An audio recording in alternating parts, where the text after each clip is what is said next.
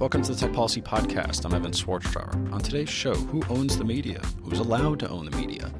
While in 1975, media meant television, radio, newspaper, and little else, today's media landscape is obviously different. You have cable and satellite television. You have that whole internet thing with platforms like Hulu and Sling and YouTube Red and all these other over-the-top services and social media.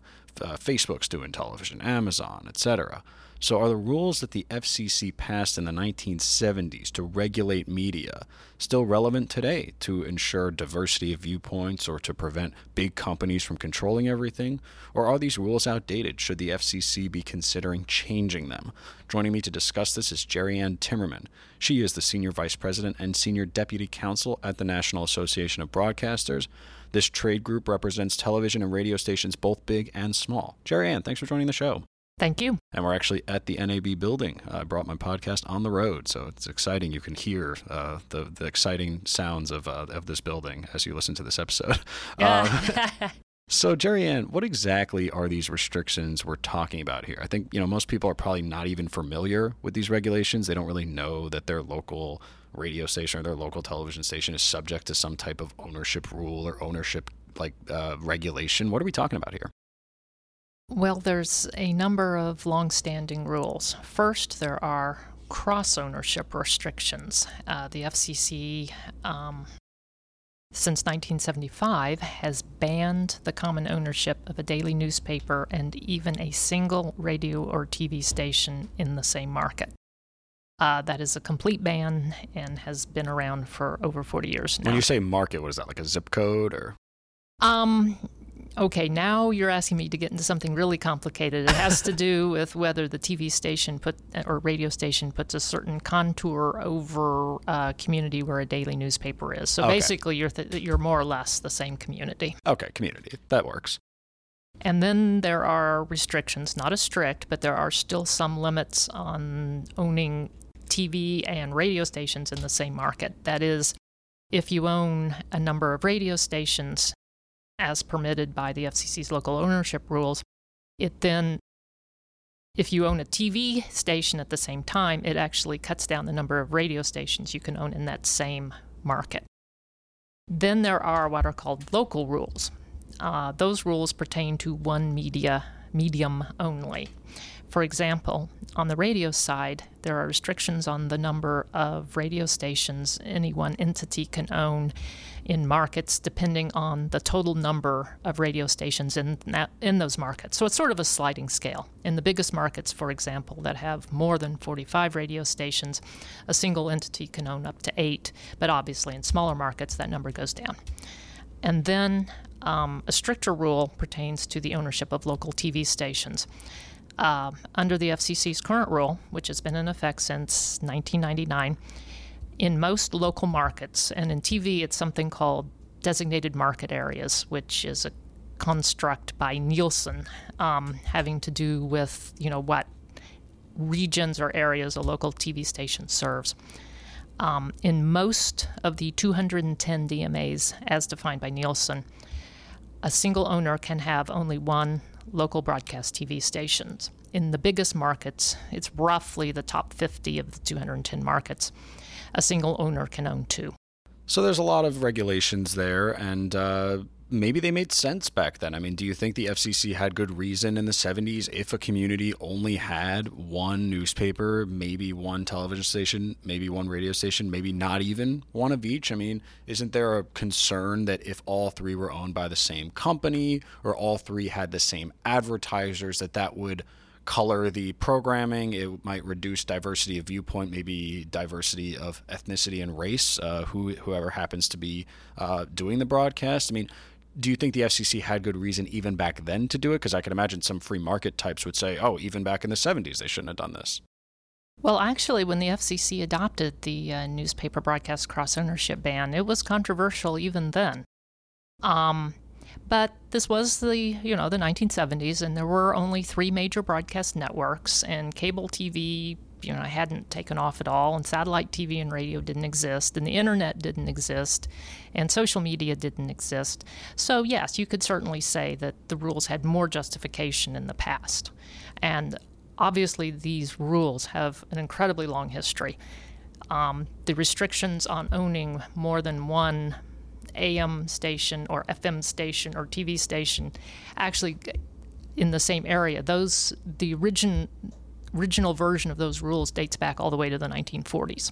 And it's really easy in this day and age to kind of dismiss these rules as outdated because, as I mentioned, you have YouTube Red, you've got Sling TV, you've got Hulu, you've got Amazon, you can watch things on Facebook. Basically anyone with an internet connection can do all these things, and we'll save the broadband question for another episode for those people that don't have an internet connection and aren't able to take advantage of those options. But the critics of removing the rules or proponents of these rules might say, look, that's all wonderful for national media, right? Saying that you have cable, satellite, social media, all these things, that's mostly national media. Maybe their concern is about local media. Their concern is about state and local government being held accountable.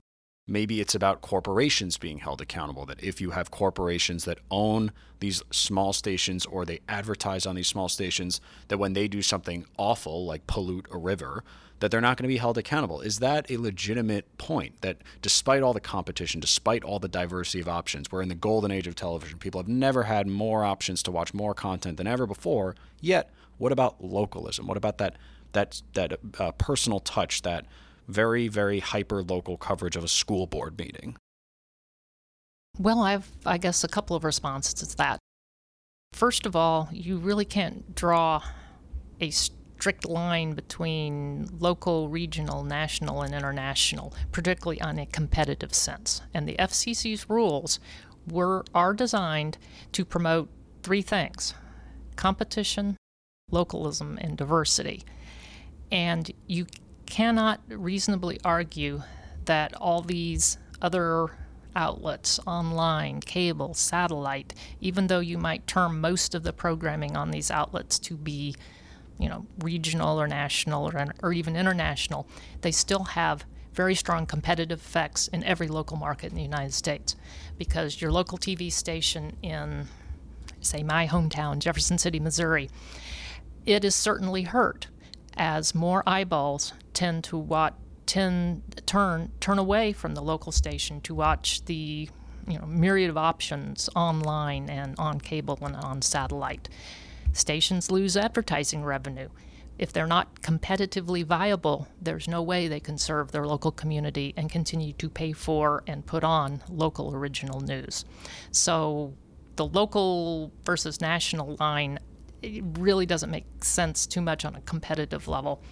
And then localism is actually quite interesting because the FCC has found in the past that, for example, its cross-ownership rule, like the newspaper broadcast cross-ownership rule, actually hurts localism in the sense that study after study has found that commonly owned, for example, newspapers and TV stations, the TV station in those combinations actually does more local news. Whether it's the synergies or just being co-owned with, a newspaper outlet whose sole business is news, there have been studies for decades that have shown that, cross-owned media like commonly owned radio and TV stations in the same market, commonly owned newspapers and broadcast stations in the same market, end up with more news on the broadcast outlet than if they were owned singly. So that's because you might have a newspaper and a television station pooling their resources. There's some similarities there, and you can, have the newspaper or the newsroom at the newspaper help drive the coverage of the local TV station. But is that a jobs thing? Are proponents of these rules just saying, like, look, yes, that might help, that a local TV station, radio, newspaper, they can pool resources, but that would necessarily mean fewer jobs because once they combine, they won't need as many people? Is that something you hear in this debate? Yes, but that's not the primary concern of the FCC. They're concerned about the service by the broadcast licensee, not so much an effect on jobs of, some combination might have. So it's not the job of the FCC to worry about that. Maybe it's your local congressman's or something like that. Yeah, and then of course, you also have to remember that as far as competitive effects go, any significant merger also has to get the approval of the Department of Justice or the Federal Trade Commission. For antitrust, and therefore, for antitrust purposes. So, that's another backstop, beyond these rules. And of course, there is this phenomenon of the newspaper decline, right? And everyone knows about it. They know that there's going to be a generation of kids that goes, "What's a magazine?" Now, it's hard to play counterfactual, right? But do you have a sense of what today's media landscape in the traditional sense, meaning radio, TV, and newspaper, might look like without these rules? And it's hard to do that, right? It's hard to say, okay, if the FCC had removed them 30 years ago, what might have happened? What if they removed them 20 years ago? What if they removed them 5 years ago? And as they are required by law to look at these things every 4 years, but do you have a sense of what the cost has been, right? Because, you obviously have some critiques of these rules. How can you, explain to the listener what the opportunity cost of these rules are, or what might have been? Well, as you say, that's very difficult to answer. I am not going to say that, well, if the FCC had, not adopted the newspaper cross-ownership rule in 1975, the newspaper industry would still be just as healthy now as it was, decades ago. Right, because obviously that is not the case. Because there's Craigslist, there's the internet, there's reasons they lost ad revenue that have nothing to do with regulation. Yes, but it's certainly true that the regulation, it can't be said to help. And clearly there were a number, of markets that had commonly owned outlets. So owners of media outlets did seem to find some sort of synergy in the common ownership. And when you have an industry that's been struggling like the newspaper industry, and in fact, I think it was in 2007, a website called Newspaper Death Watch was started that keeps an eye on these things, it really can't help to remove a real source of potential investment for your industry. And clearly the broadcast industry was interested and did invest in newspapers. And there are still some entities that have combinations that were grandfathered in 1975 when the FCC first adopted its ban. So there are still some entities, probably not as many as there were in the past, given the financial difficulties of newspapers, but there are still some broadcast entities that are interested in retaining their newspapers. And the current rule prevents them, for example, say you own, you have a newspaper and you own, a radio station in that market, but, if it's a large market, you could, if you didn't have the newspaper, possibly be able to own up to 8 radio stations, depending on the size of the market. But the ban prevents you from acquiring even one more radio station. So it really puts a penalty on broadcasters who are interested in retaining their newspaper properties. Now, there was this fascinating piece from Politico a little while back in their magazine. It's called "The Media Bubble is Real, and It's Worse Than You Think." And it's not actually about necessarily saying that journalism is too liberal or conservative. It's saying the media bubble is about where media growth is. So we've seen the decline in newspapers, but we've also seen a rise in internet publishing. But what they're saying is that that growth is all concentrated in major cities. And it was in the context of the election, like how did people miss Donald Trump becoming president? But that's not what we're talking about on this podcast. But we're talking about, okay, there's been a lot of growth, but it seems to be in New York, LA, Chicago, right? Boston, like big coastal areas, and that the death of newspapers in rural America has not been replaced by internet publishing. Do you have a sense of whether the FCC's rules have accelerated that or played a role in that? And might we see a different set of circumstances maybe in the future if those rules were removed? Might we see growth in internet publishing in some of these other places, which might provide the localism and diversity that many of the proponents of the rules say that they want? Well, the rural versus urban and the number of outlets, that is always an issue with radio or TV, because they are an advertiser-supported medium, and advertising depends on the number of eyeballs and ears and population density. There's simply no known way to get around that, and small markets do not have the population and the potential ad revenues to support a lot of different media outlets.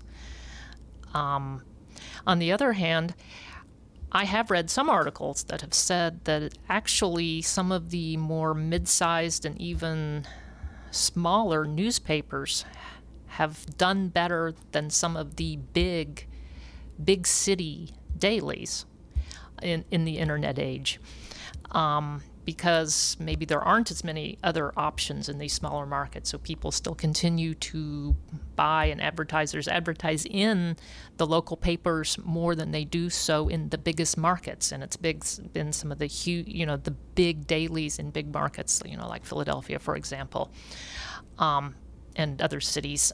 Wasn't the one of the newspapers in New York just sold for $1 or something?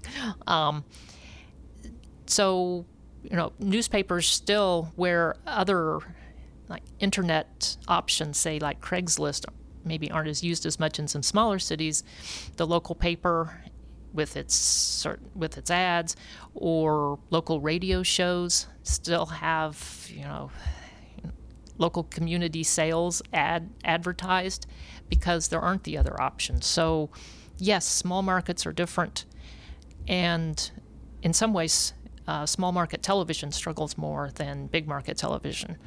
If you look at the number of stations that really struggle economically and have negative cash flow in these smaller markets, if you're not, say, the top, or at least maybe the top 1 or 2 TV stations, you're really struggling.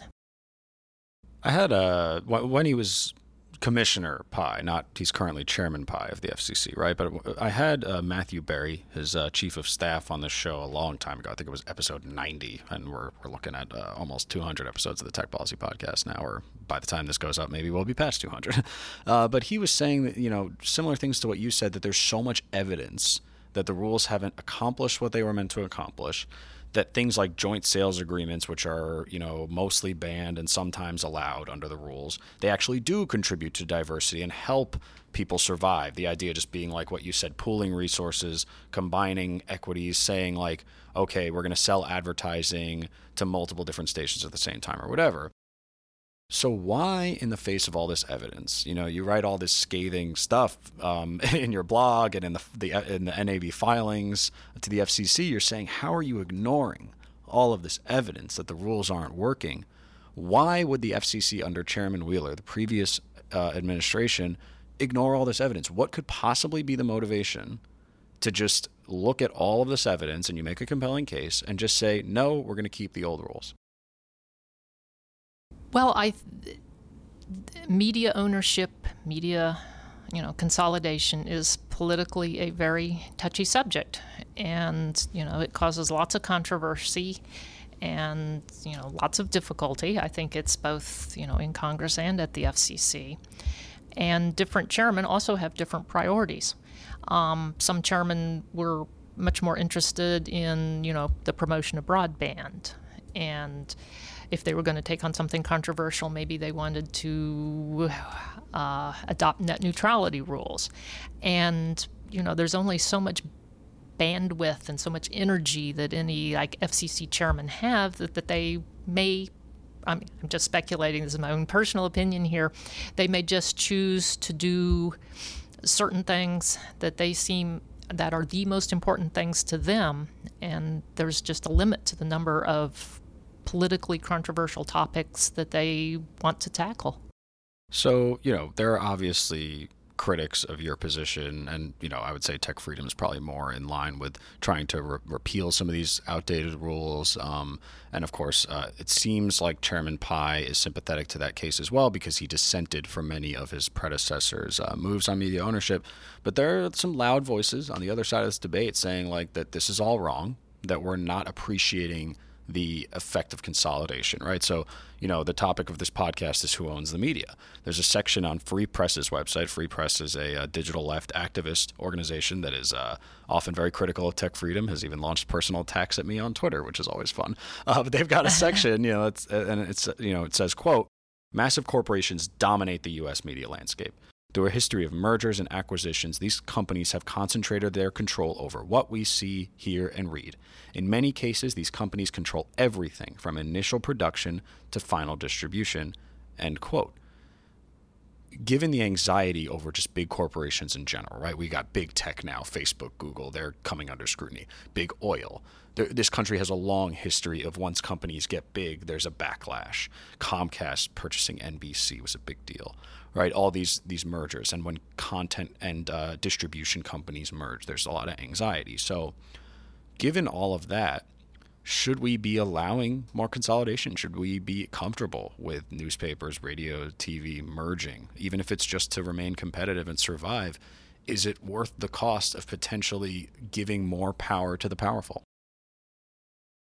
Well, I would like to point out first the disparate effects of regulation and how it competitively disadvantages, some of the last remaining locally licensed and locally oriented media. Yes, big mergers, say, in the pay TV industry, like AT&T and DirecTV merged, and, Charter and Time Warner Cable merged. And yet, despite mergers like that, where you have, a single company that, or a single, multi-channel video programming distributor who can control or hundreds of channels that a local viewer may see, in most of those markets, you can't own more than one broadcast TV stations. So just from a competitive point of view, the FCC rules really prevent broadcasters from achieving the economies of scale and scope that are really necessary, I think, for survival in today's media marketplace, but also have been shown to play a role in, local news production. Multiple studies have shown that television programming is very much subject to economies of scale and scope, and local news production specifically. And studies have shown, for example, that, as I mentioned before, that, commonly owned newspapers and TV stations, the studies are unanimous in that the TV station will end up producing more local news than an independent station. And also, I think with broadcast, I wouldn't want to over-exaggerate the extent of the consolidation. Yes, there have been a significant consolidation, for example, in radio after Congress passed the 1996 Telecommunications Act, which for the first time allowed the ownership of multiple radio stations in the same market. Some radio companies grew quite large. On the other hand, we still represent a lot of small radio owners that only have a very few number of stations. So there is still a mix, and there are still medium and smaller TV station groups that tend to have stations in medium and smaller markets. So you may hear, all you may hear about are the biggest media companies. And I might point out that in terms of like market capitalization or something, those media companies are swamped by the wireless providers and the giants like Google and Facebook and YouTube. Right. So I think there is a bit of an exaggerated picture on how big broadcast media really is. Are you optimistic about the future? It's easy to get so pessimistic when we talk about media ownership, right? I've done podcasts where it's like newspapers are dying. Oh my God, it's so sad, and there's like a nostalgic element to it, right? And then there's also just very real things about lack of investigative journalism, not holding state and local government accountable. But to wrap up, are you optimistic? And it's okay to just say no, you're not. But what should our listeners of this program be looking out for? Yes, there's so much consumer benefit from the internet and from competition and all these ways to watch and consume content. But that localism, that personal touch, that those local voices covering local issues, covering your city council, your state legislature, is there reason to be optimistic about the future? Yes, actually, I think so. First of all, there has been, so much angst about the newspaper industry. I think part of it is we do have to get away from the idea that a newspaper, as the FCC's actual outdated rule actually says, is something that's physical. Published, physical. That something is actually, published and distributed physically in the community. And have to get to the idea that, I think, media outlets may become more multi-platform, that, newspapers might reduce the number of days they produce a physical copy, perhaps only on Sundays. And then they are online only other weeks. So, I think, there is a way for what was the traditional newspaper to evolve. And I don't think anyone can really predict what that is going to be. And I do think there is still a place in today's marketplace for outlets such as, your local TV station that does local news, because there's not that many other outlets doing the same thing. Right. CNN's not covering your city council. Yes. Yeah. Again, there are, serious economic stresses on that model because it is more advertiser supported. Your local broadcaster can't get subscription fees like cable networks. But I know our members are certainly looking to the future. They're looking towards, in the television side, the approval of the new broadcast TV standard, Next Generation TV, that will allow 4K and allow more and different types of services. More streams, much better picture and video, all kinds of enhanced, like emergency warnings, which I think we've seen with recent events. Your local broadcasters still the place to go for local emergency information. So I would say I am cautiously optimistic. And of course, millennials have discovered this amazing life hack called purchasing a television antenna. And there's some hilarious articles from young people being like, oh my God, free TV? This should be illegal. It's been around for a while, guys. I'm glad you're finally discovering that. But maybe that, that desire to cut the cord, to not be held to a giant cable package might actually be helpful. And we do expect that sometime this month or the next, the FCC will be looking into these media ownership rules, and we'll see what happens. But do you have any final thoughts to close out the program? Yes, actually, it is amusing. You mentioned the discovery of the antenna. I would like to say that, studies over the last few years of consumer surveys have shown that the number of people getting free over-the-air TV signals has increased, and a good number of the cord cutters, they get rid of their traditional, MVPD, whether it's cable, satellite, pay package, and rely on a combination of OTT, Netflix plus, right. Local stations, obtained for free. So that actually is more than a trend.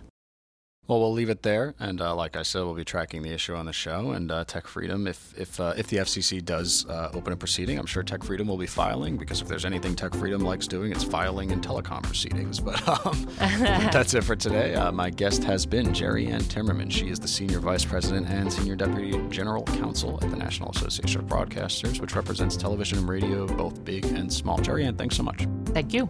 Follow us on Twitter and Facebook. Let us know what you think of the show. Send us an email at media@techfreedom.org. Find this podcast in the iTunes Store. Please leave us a review, because it will help others find the show. Thanks for listening.